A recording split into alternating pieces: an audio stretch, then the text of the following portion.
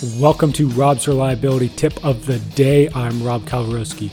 This week's tips focus around mental health with my guests Greg Ward, Clive Lloyd, and Jeff Naylor. Thanks for listening, and here's today's tip. I think honestly that's backed up by industry. Like, just speaking from maintenance and reliability perspective, like the further I've gone in industry and the more I talk to different plants, it's not the technical skills that we don't have.